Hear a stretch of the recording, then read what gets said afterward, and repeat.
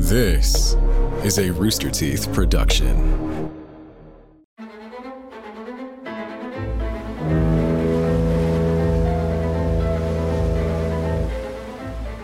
"1717. A former slave ship was captured by the most dangerous man on the high seas. For the next 9 months, she would be used to make history, chaos, and profit, before deliberately sinking at the hands of her captain, Edward Teach, a man most people know as Blackbeard. This is Queen Anne's Revenge." I'm Charlotte. I'm Patrick. Ahoy and welcome aboard Ship Hits the Fan, a podcast about some of history's most notable uh-ohs and whoopsies on the high seas. Yeah, and sorry for the all over the place record quality. We are in the process of having our new studio set up. So we got but a little more of this and we should be back to normal, maybe even better. We can say that this and the next one will be a rare consistency. Yes, we are both, neither of us we are not in the same room. We are recording from our homes. Our home studios, yes, which our home studios, it's just our rooms, I think.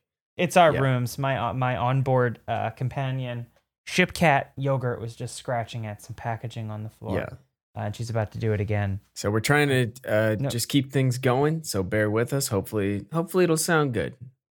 It'll sound good enough anyway, which is what we aim for always. I mean, passable quality is supreme quality as far as we're concerned. It's superior. Yep.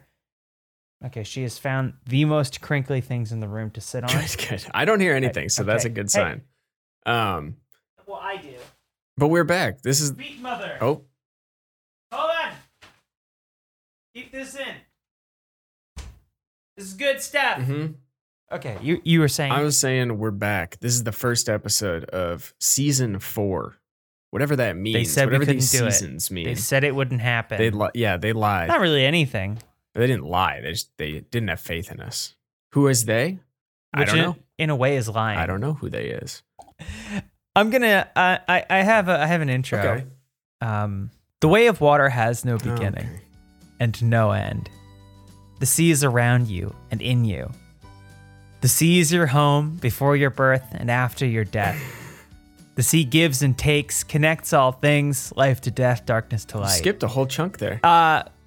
Well, there was a lot of it. I thought, I mean, there was the whole thing about like our hearts beating in the womb of the world and our breaths burning in the shadows of the deep, which like, I don't know what that means. I just skipped to the next thing that said the sea. Right. It doesn't really bear any relevance to Blackbeard or his escapades or Queen Anne's Revenge, but my entire mind, every lobe is consumed with James Cameron's Avatar: The Way of Water. Oh, okay. All I can think about day and night is those crab robots, the crab submersibles. Yeah. And so yeah, that's what you get. I mean, there were big ships in that movie, so it's not entirely irrelevant. There were massive ships in that movie. One big ship and many smaller craft. You have to assume there were more though in a harbor somewhere. Probably.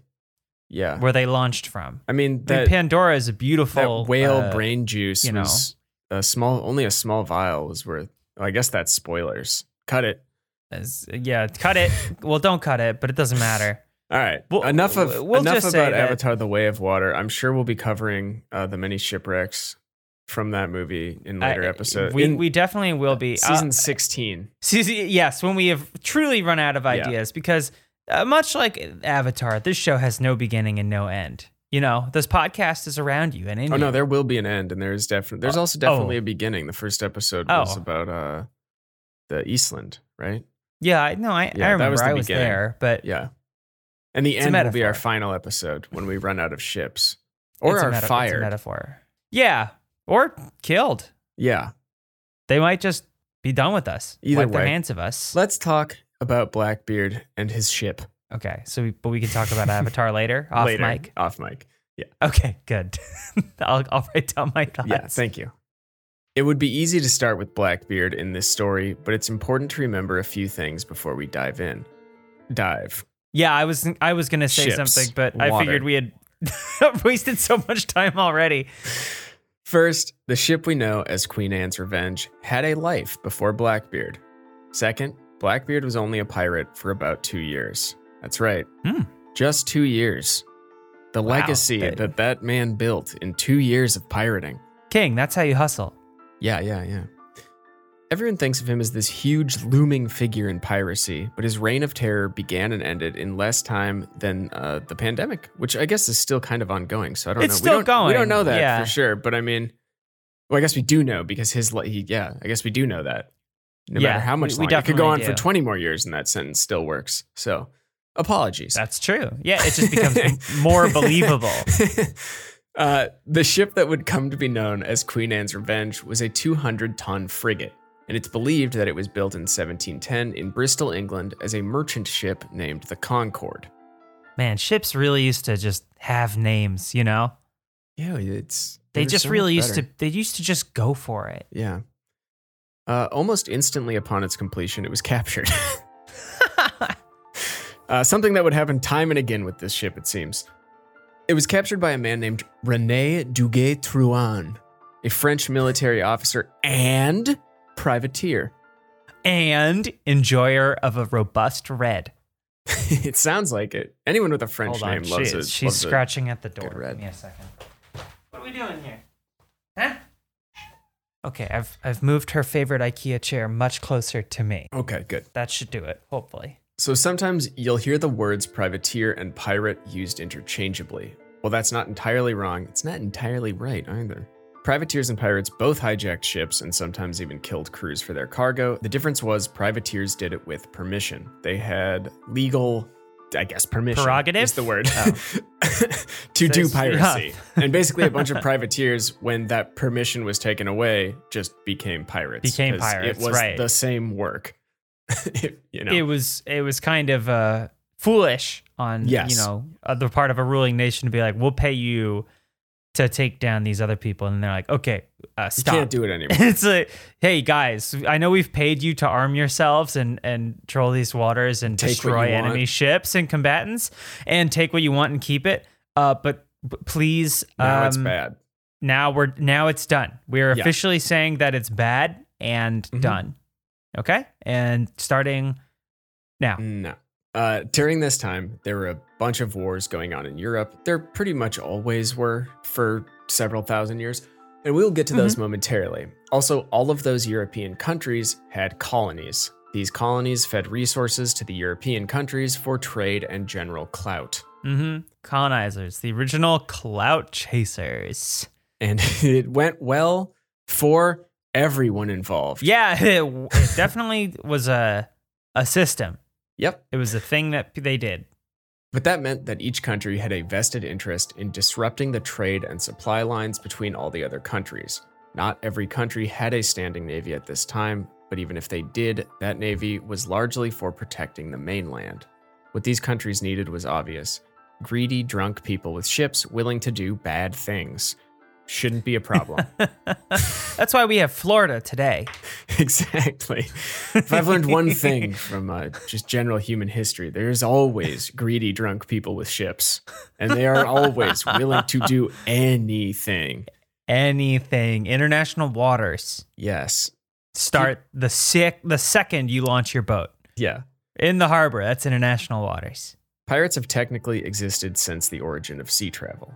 As long as there are boats on the water, there are people who want the cargo that is on those boats and are willing to kill and hijack to get it. This is not going anywhere. There are still boats on the water. There are still people who want the things on those boats. Ever since the origin of sea travel, there have been men seeing their friends as rotisserie chickens, burgers, and hot dogs. Yeah. Who reply, "Why are you looking at me like that?" Yes. What? So these European countries took advantage of events that were already happening. Pirates were already pirating. Why not make use of it? Most European countries at this time offered an option to pirates. Register as a privateer, continue doing what you're doing in the name of your country, or whatever country gave you the permission, really, and avoid being imprisoned or killed. Okay. To most pirates and even some military ships, this sounded like a great idea. Do what you love for your country and continue living the boat life, the yacht life. With the fellas, too. You are out there deck. with the boys. just chilling out in the suns, maybe swabbing. You might be doing some swabbing, but it's a worthwhile price to pay. Yeah, and that's an honorable trade, swabbing. Not piracy, but swabbing. Swabbing, yeah. Swabbing, and make sure you get your hands on a lot of citrus at any given port.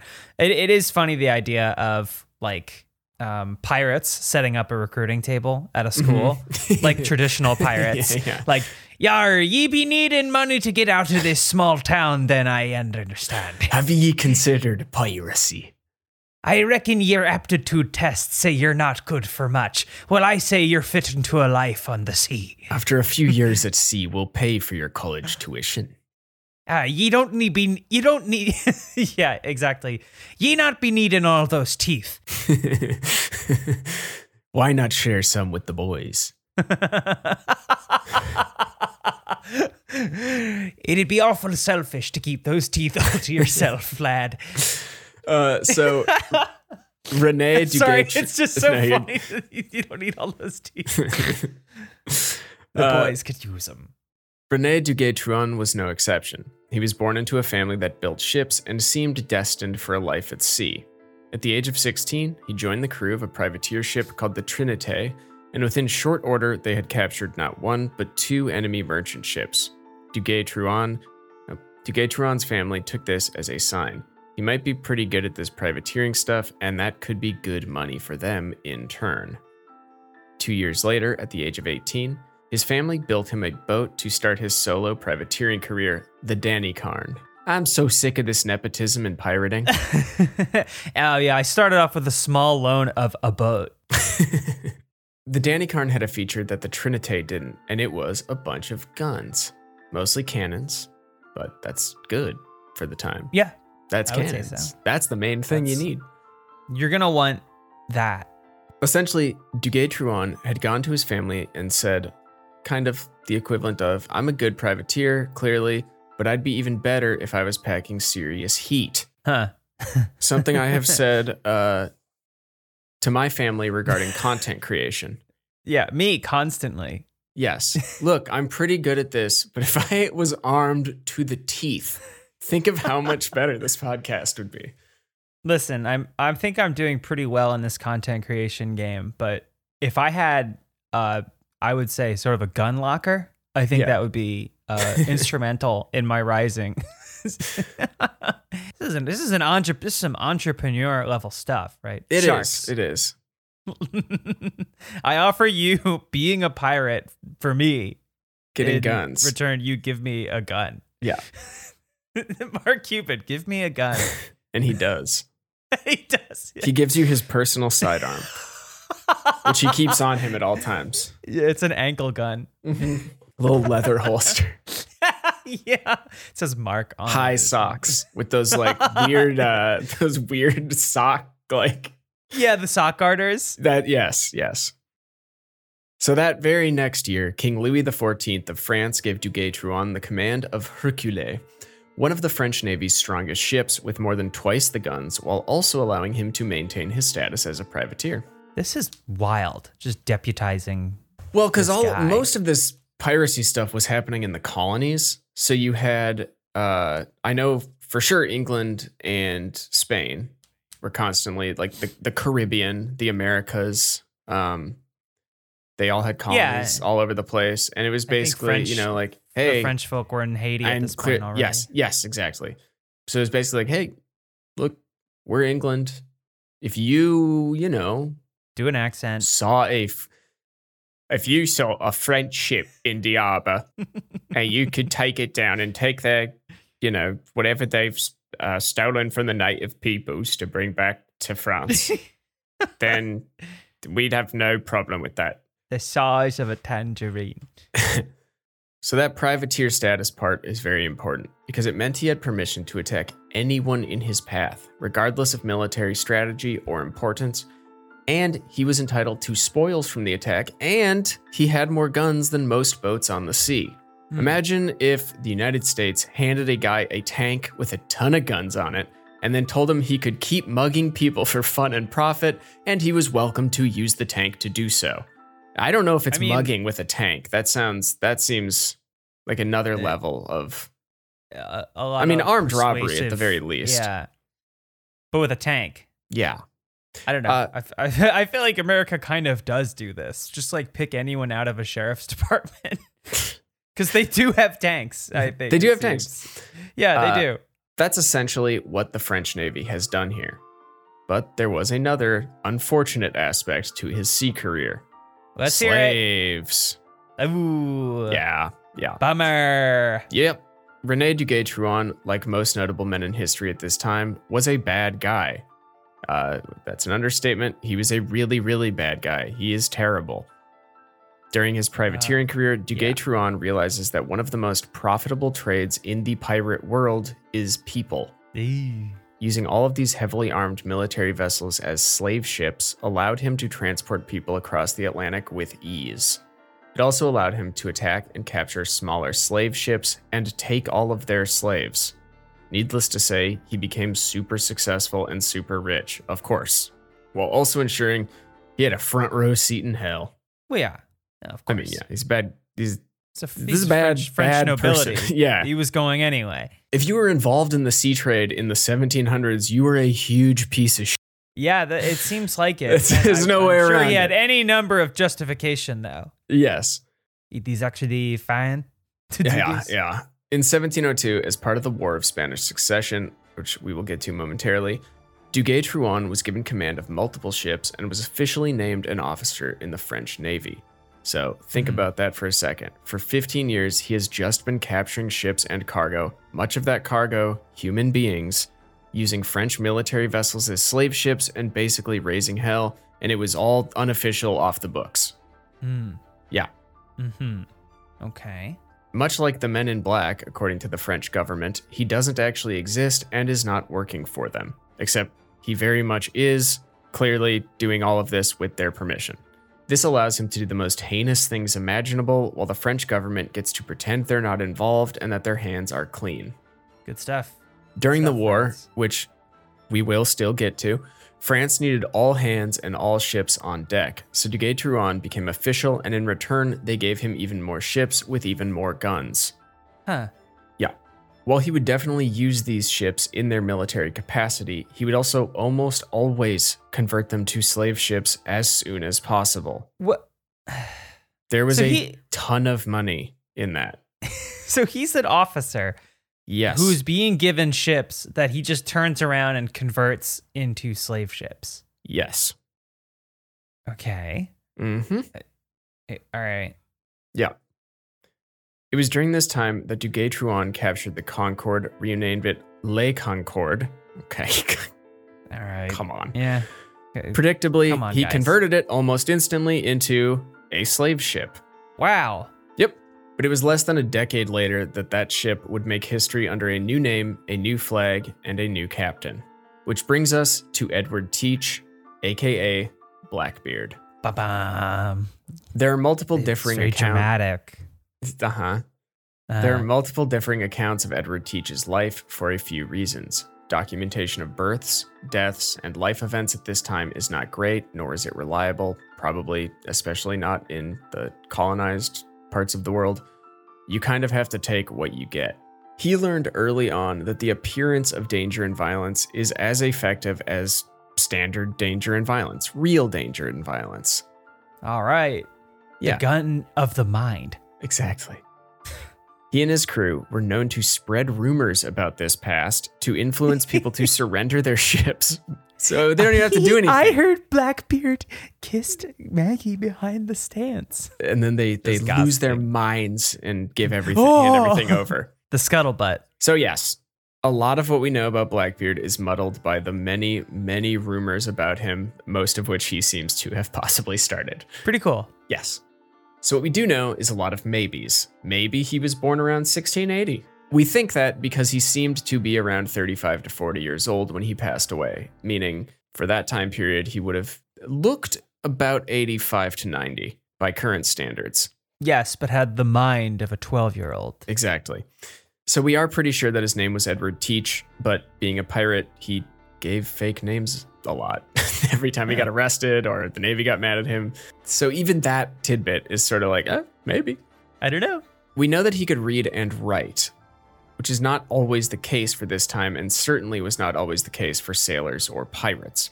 This has led a lot of people to speculate that he may have been from a wealthy or prominent family, but again, I mean, yes, it was probably more common again among wealthy and prominent families, but it certainly was not exclusive to that. So, more, it's all speculation here. He's believed to have been born and raised in Bristol, one of the largest cities in England at the time. It has also been speculated that he and potentially his family emigrated to the Caribbean when he was a teenager. Specifically, there are some records from the 18th century claiming that he worked as a sailor out of Jamaica and potentially at that time served in the War of Spanish Succession, which means we have to talk about the War of Spanish Succession. Now, Charlotte, you're a War of Spanish Succession head. Go ahead and explain this to them. Huge. Off the top of your head. Please don't look at the script. I was going to read the script. I thought that you were queuing me up to... I'm queuing you up to show off your knowledge that you have without using the script. War of Spanish Succession. Go ahein. No, definitely, yeah. The War of Spanish Succession. In this time, in this region... Do you want me to take it? And time period, I would love that. Okay. I would love for you to take it. To call this one a war is a misnomer. It's a misnomer. It's a misnomer. What? I was getting in. I was actually... Oh, I got you. Right. Yeah. Cut it. Not the misnomer part. This is actually the misnomer part. This is actually a collection of wars based around the succession of prominent families in Europe, spanning from the late 1600s to the mid 1700s. These wars are known by different names to different people depending on where you were fighting, and they looked very different depending on which country you were fighting for and which continent you were fighting on. Mm-hmm. Obviously, when you're dealing with hereditary monarchies, as much of Europe is at this time, the balance of peace is dependent on having heirs in line ready to take over these kingdoms. So important. So important great system. To have your heir lined up. Yeah, you are going to want to have your sons ready. Yes. Don't be having daughters, okay? No. Of course not. Sons only. At this time, a substantial amount of the countries in Europe are actually run by one family, the Habsburgs. There are enough wild Habsburg stories to fill a lifetime of podcasts. I'm sure there's a few out there about them already. But there are two things you should know about them for this specific podcast. First, they had collected a troubling amount of supposed power and influence by intermarrying with every European kingdom that would have them. Were they hot? Do you think they were hot? I'm going to guess from all the inbreeding, they probably looked inbred. Mm-hmm. But like... in a hot way? I guess that's the eye of the beholder. The eye of the beholder, right? Yeah, right. So, yeah. It made the other countries around them extremely nervous, and they began looking for ways to break up that power, specifically England and France. Second, the Habsburgs are super inbred, like we said before. Right. To put it in current cultural terms, they're the Lannisters of 18th century Europe. You remember Game of Thrones? That doesn't play anymore. We're a Targaryen culture now. Is that so? Yeah, actually, that might even be a more apt metaphor. The great scandal of the original Game of Thrones series pilot was the incestuous nature of Jaime when he Lannister calls her sweet sister. Cersei, the Lannister. Never mind. When they're sleeping together. Yes. House of the Dragon, no qualms. No, it's just full on. We're actually, I think, supposed to root for it. Yes. Yes. I think at this point it is constant. I actually lost track of how many siblings are wed. Do you think maybe a Habsburg is on the writing team? I can only assume that a Habsburg is somewhere high up in the HBO corporate hierarchy, and maybe making sure that their vision of the world is seen by all. Sure. So decades and decades of kissing cousins, more than kissing, and maybe more than cousins, had left them with some quirky genetics. But it had also made it very hard for them to produce heirs, especially because, I mean, look, you're trying to make an heir. What, are you going to leave your pool of blood relatives in order to make that happen? No, of course not. No, of course not. You want to preserve the qualities that make you a good leader. That beautiful blood. Yeah, that beautiful, dirty blood that has been cycled around. Monarchy stuff is it's so funny how insanely stupid it is. Wild. All you have to do is like look at a royal and you go, whoa. Oh, yeah. Yeah. Ay. So Yeah. I think that is the dream, right? To like marry a prince, but then like what you think. But then that prince is your brother. Like, that too. Yeah. Yeah. So many of us get stuck in a cycle of having the same routine over and over and over again, but we still wonder what else we might discover out there, what else we could explore. But now you can get out there quickly with electric bike. Electric e-bike completely changes how you get around. If you need to pop over to the store, done. Outdoor adventure, done. Get out there, get going. Electric e-bikes cost so much less than other e-bikes, and they come with a removable battery, 7-speed gearing, a bright LCD display, and they are even customizable and adjustable to fit what you need. Electric e-bikes are also foldable, so you don't have to worry about taking up too much space with them. And it doesn't hurt that you can lower your gas costs and reduce that carbon footprint that we are all feeling guilty about. I know I personally leaned on the electric e-bike to offset my fuel prices because we all know that got expensive as all get out. But my costs were much lower because I was taking my bike everywhere. And even in a city like LA, you can make it work because this thing, you can't help but want to take it out. It just makes the trip so much easier. And also having built-in lighting makes it feel so much safer in low light scenarios. So get out there and make this year your most adventurous one yet with electric e-bikes. Visit electricebikes.com to learn more. That's LECTRIC ebikes.com. So this is an extra bad position to be in when you currently run all of Europe and the parts that you don't run are looking for a way in. Specifically, Spain was struggling. The Habsburgs had married into the city-state of Castile in 1496, allowing them to make power plays that landed one of their own on the Spanish throne in the late 1600s. That's so funny playing the long game like that. I know. In 100 years, my child will sit upon this throne. And like you're also gambling on the fact that kid will care, which I guess that's all these people have, right? Is the name and the lineage or whatever. Like they've really clung. So Charles II, a Habsburg and also the King of Spain, had no viable heirs. Pretty inconvenient when he died in 1700, and his kingdom was now up for grabs. I wonder who these non-viable heirs were. Oh, I'm sure that no. It couldn't have been daughters or bastards, right? Maybe. I don't know. The two main contenders for the Spanish throne were Louis XIV of France and Holy Roman Emperor Leopold I, who was already king of Hungary, Croatia, and Bohemia. Both technically had blood rights to the throne. That's a real sentence about a real thing that occurred in our world. A thing that occurred constantly. I love the idea that it was impossible. Just completely impossible to just go with someone else. Nope, you had to have the blood rights to the throne. I mean, I understand how it worked, but like, okay. It's honestly, I'm not sure it's any worse or better of a system than what we have right now in America. Who the hell knows? You know what the best way is? But yeah, I'm not really quite sure. I think we should maybe give this kind of stuff a try. Yeah, I think we do. I think we go back. We go back. But more importantly, because most cool ship stuff happened while kings were around in terms of battles. So we could keep the podcast probably going for quite a bit longer. That would probably be really big for the podcast. Yeah. So France and England had a vested interest in stopping Leopold from taking over Spain because he already controlled the largest amount of Europe, and neither one of them wanted to go up against a superpower. Yeah, I mean, there's some beautiful locales there. Croatia is a gorgeous country. Mm-hmm.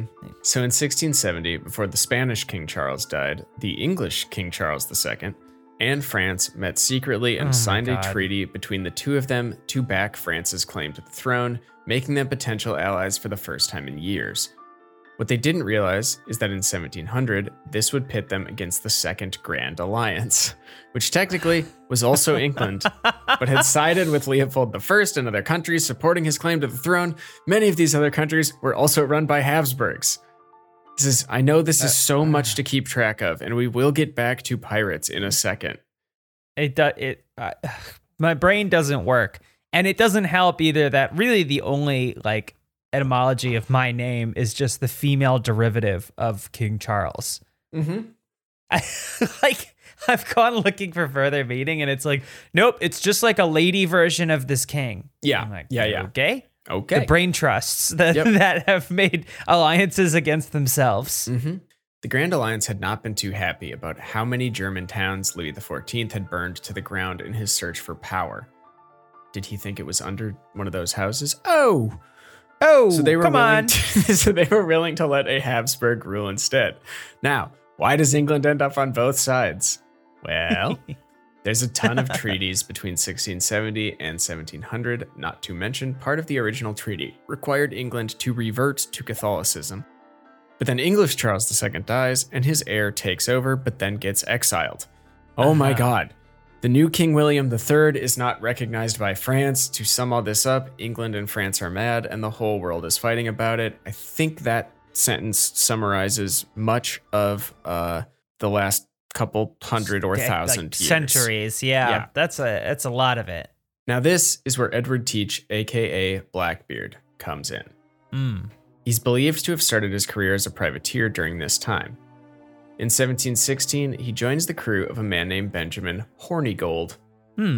So he's a pirate? There's a pirate named Hornigold? I believe so, yeah, or privateer. I rest my case. I don't think any more needs to be said. Because he's horny for gold.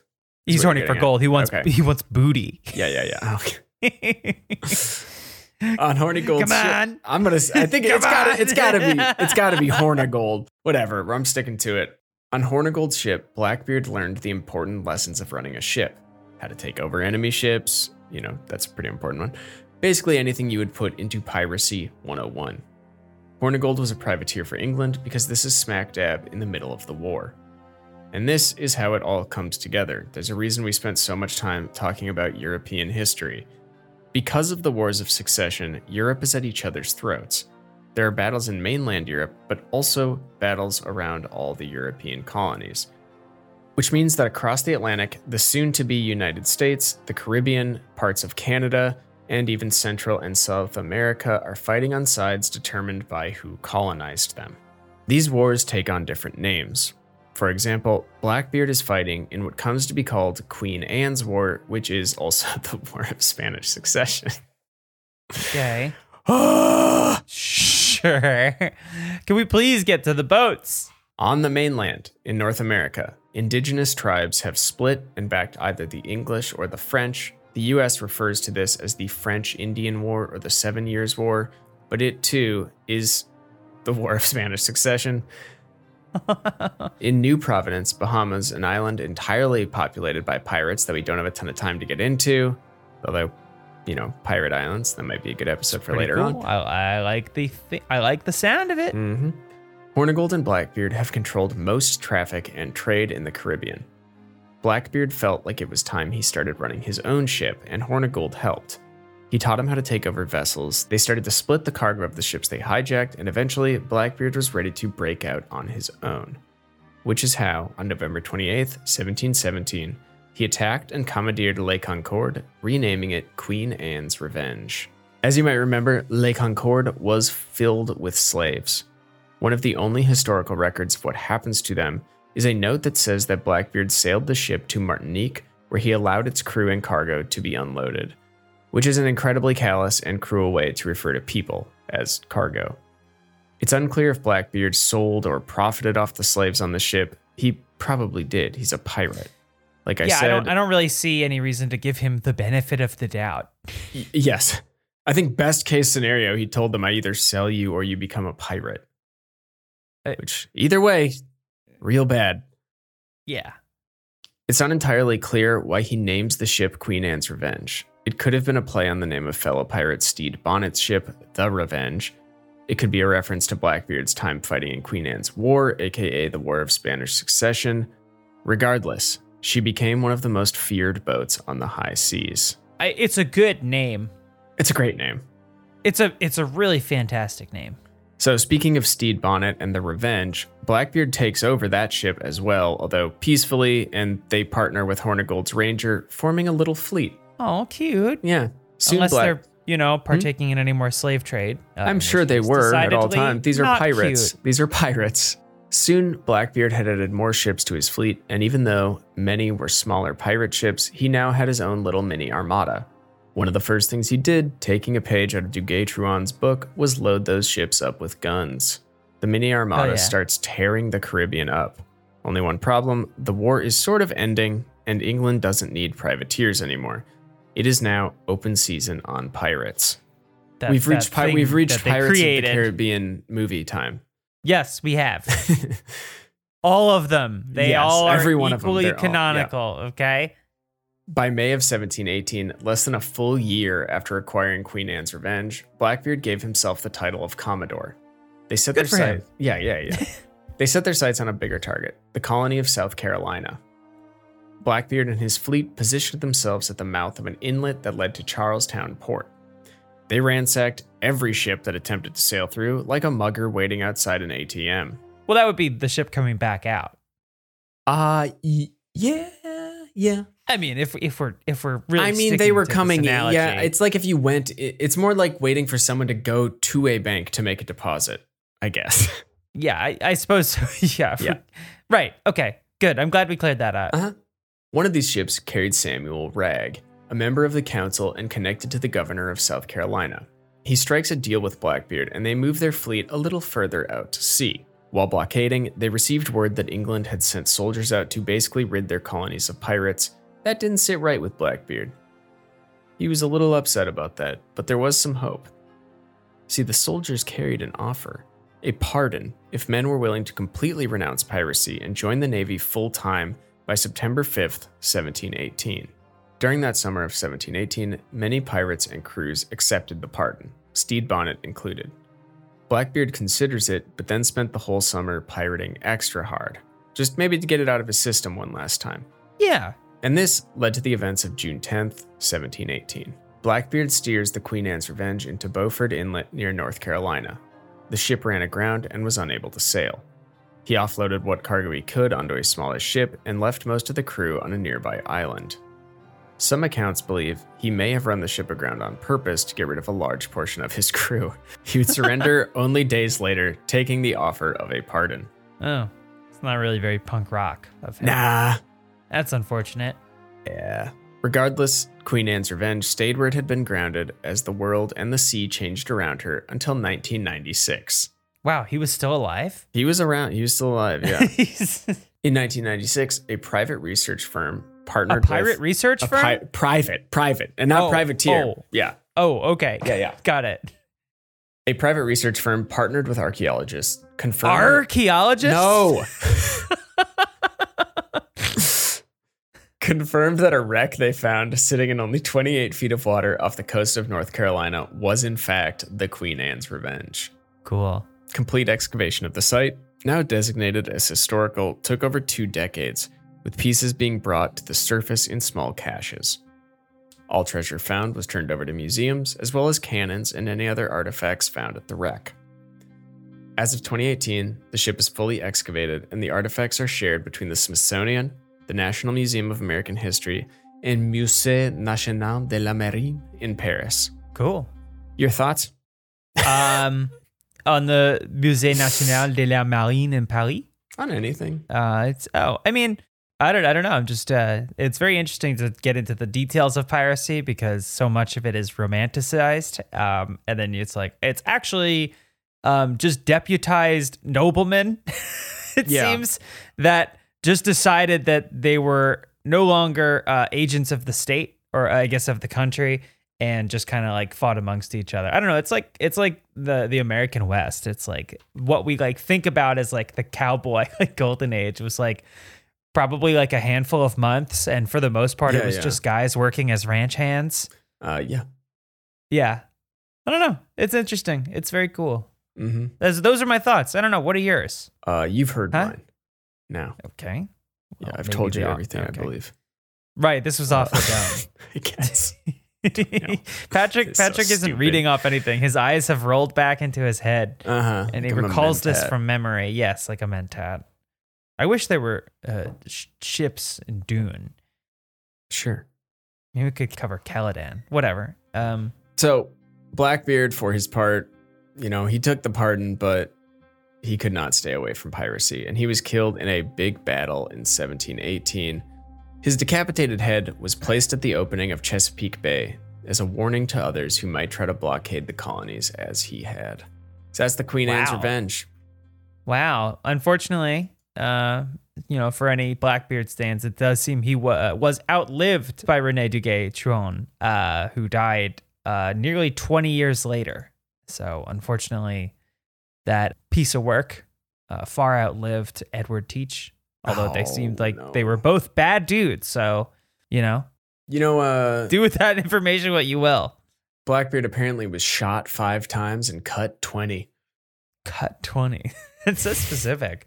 Like stabbed or like paper cuts? Because I could have that cuts, beat. Maybe. Oh, they did engage in sword warfare. Well, we didn't even really get into a lot of the Blackbeard myths, like how he would apparently like wick his beard and have it smoking, so he would be surrounded in a haze, or that he carried 6 pistols in a custom holster like setup, so he didn't have to worry about reloading when he was. It's all engaging in battle. Like theater, basically. I know, yeah. It's a lot of showmanship. If ships just see you and surrender, that's like doesn't get any better than that.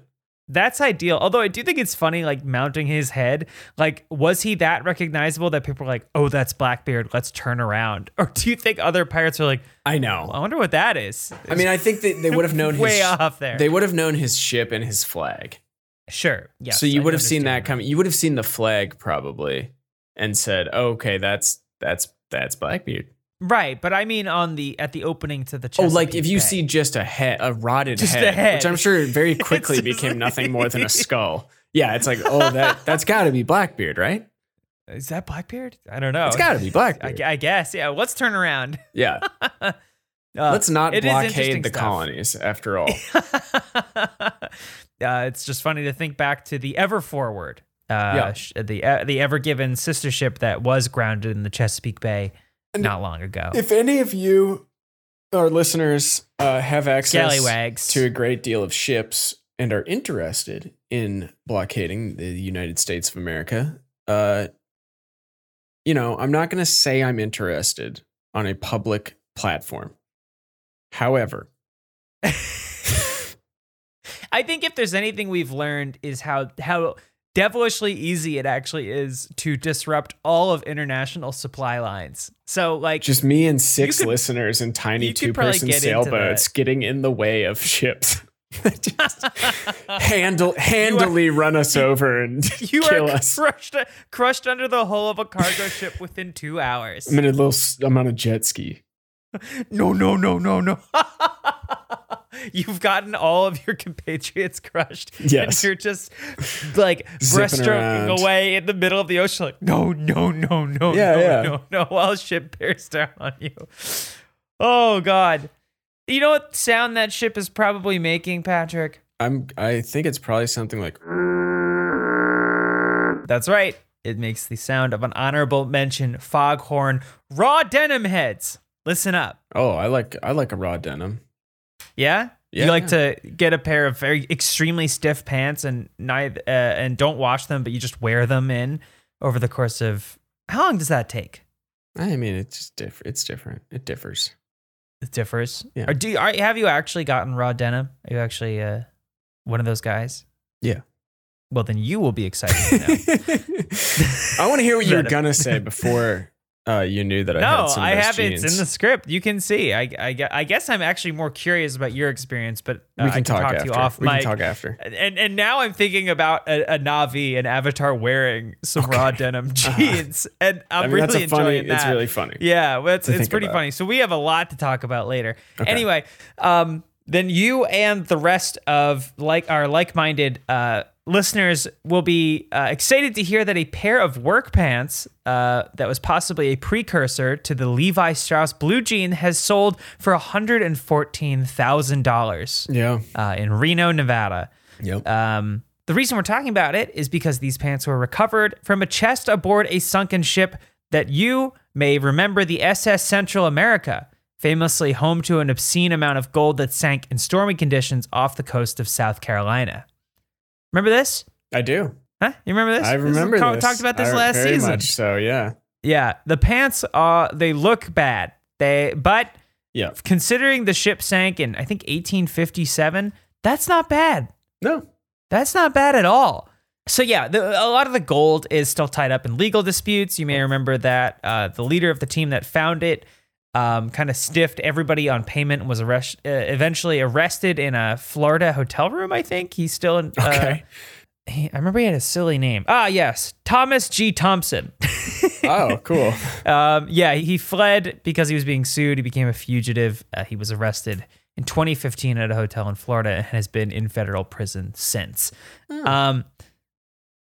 That said, pants lovers the world round can rejoice that this disgusting pair of proto-jeans was preserved in an oxygen-free chest pulled to the surface in 1990. Okay. Along with a series of other books and pieces of clothing. So it's unclear whether the pants are actually an early rendition of the famous Levi's we know today. At this period in history, Levi Strauss is a famed purveyor of dry goods. Levi Strauss is a guy. It's definitely possible. Man. Yes, Levi Strauss was out there selling stuff at this time in history. So this actually happens every once in a while. I remember, I don't know why I know this, but every once in a while, someone will find an ancient pair of jeans in a barn, and every time they'll sell for $100,000. And sometimes, I know there's a pretty big market for kind of old Americana type stuff in Japan. So sometimes companies will buy them for that much, for hundreds of thousands of dollars in order to try and recreate them. Interesting. Yeah. I'm sure they're huge, first of all, no matter what size you get. The leg is definitely, you could fit a human through, full-size human through each leg. A whole torpedo. Yeah. But yeah, and they're ratted out, completely torn, just shredded, and they'll sell for... this is maybe the best looking pair. These are... I suggest you look it up because these actually are in better shape than you would think. Yeah. They're not, I think, actually traditionally denim. They're referred to as work pants because this is what jeans were used for at the time, but they were made of a thick, unknown material covered in black and brown stains. A yet unknown, undiscovered material. A secret third gene. The missing link in pants in lower wear. Yeah. But yeah, it's definitely it's been theorized and speculated that these are, if you look at the size and style of the buttons, they point in the direction that they are Levi's. However, the first blue jeans were patented 16 years after the sinking of the Central America. And so, at least according to members of the company now, they say that these links are speculative. I don't really know if it costs them anything as a company to acknowledge to claim these jeans. Yeah. But so far they have not. Whether they are really Levi's or not, though, it is an exciting prospect for jeans heads, managing partner of the California Gold Marketing Group, Dwight Manley. Yeah, of course. Yeah. Dwight, sure. Who said, quote, "Those miners' jeans are like the first flag on the moon, a historic moment in history." Yes. A little tautology from Dwight Manley. It's just like that. It's just like that. And so I think with those words, we leave you today. Yes. Just tremendously funny. I hope that tensions flare and that people are these are Levi's, and the Levi's head researchers they are not Levi's. I'm sure we will keep everyone posted on the status of these jeans. We definitely will. And I think that brings us to the end of our show. Season 4. Season 4. Begun. They said it wouldn't happen. Now. No, this train has left the station straight into the water. Mm-hmm. There was a misunderstanding in the blueprints, and the tracks go straight into the bay. But nevertheless, we will persist. Yes, we will forge onwards into the deeps, into the depths of knowledge. We'll see you next week. Follow us at Ship Hits Pod. I still have to watch it. We just got a clip from Animation. You're at Rooster Teeth, who put together a clip from a previous episode. So I'm really excited to get a closer look at that. Yeah, follow us on Twitter We're quickly approaching 5,000 not subscribers, just Twitterers. Followers. Yeah. I don't know. Followers. Yeah, that works. The show is written by Paige Wesley. It's edited by Kelly Reynolds. Art is by Stevie Jude. Patrick? I just thank you. Glad to be here. Yeah. Happy to be here as well, which is, again, at home. Yes. And we this will be the setup for next week, and then we should have a studio soon. Yeah. Hopefully. We better. Yeah. Our New Year's resolution is to record this podcast in a consistent studio environment. Yes. Anything to say about their bones? Just that they should bleach in the sands, really. Yeah, probably. I mean, definitely. Yeah. Definitely. Oh, I will also say we've got a really exciting season for you. We've got it all mapped out. Bangers all the way through from top to bottom. We are very excited to talk about some of these recs. All of these recs, but some in particular are really interesting and really unique. I will say, we're still not doing the Titanic. Okay? Don't tell them that. They'll stop listening entirely. We're doing the Well, I can't. Oh, I've gotten myself into quite a pickle, haven't I? Yeah. You know that the Titanic is washed. And if you're a real shipwreck head, you know about the SS Central America. You know about the Eastland. You know about the Edmund Fitzgerald. So please continue to listen. Follow us. Your bones. Keep them bleached. We just don't want to compete gleaming. With James Cameron. Okay, I call him Jim. I call him Jim. Actually, you call him Jim. That's Jim right. Cameron. I can only imagine a listener to the show. Oh yeah, he's a listener.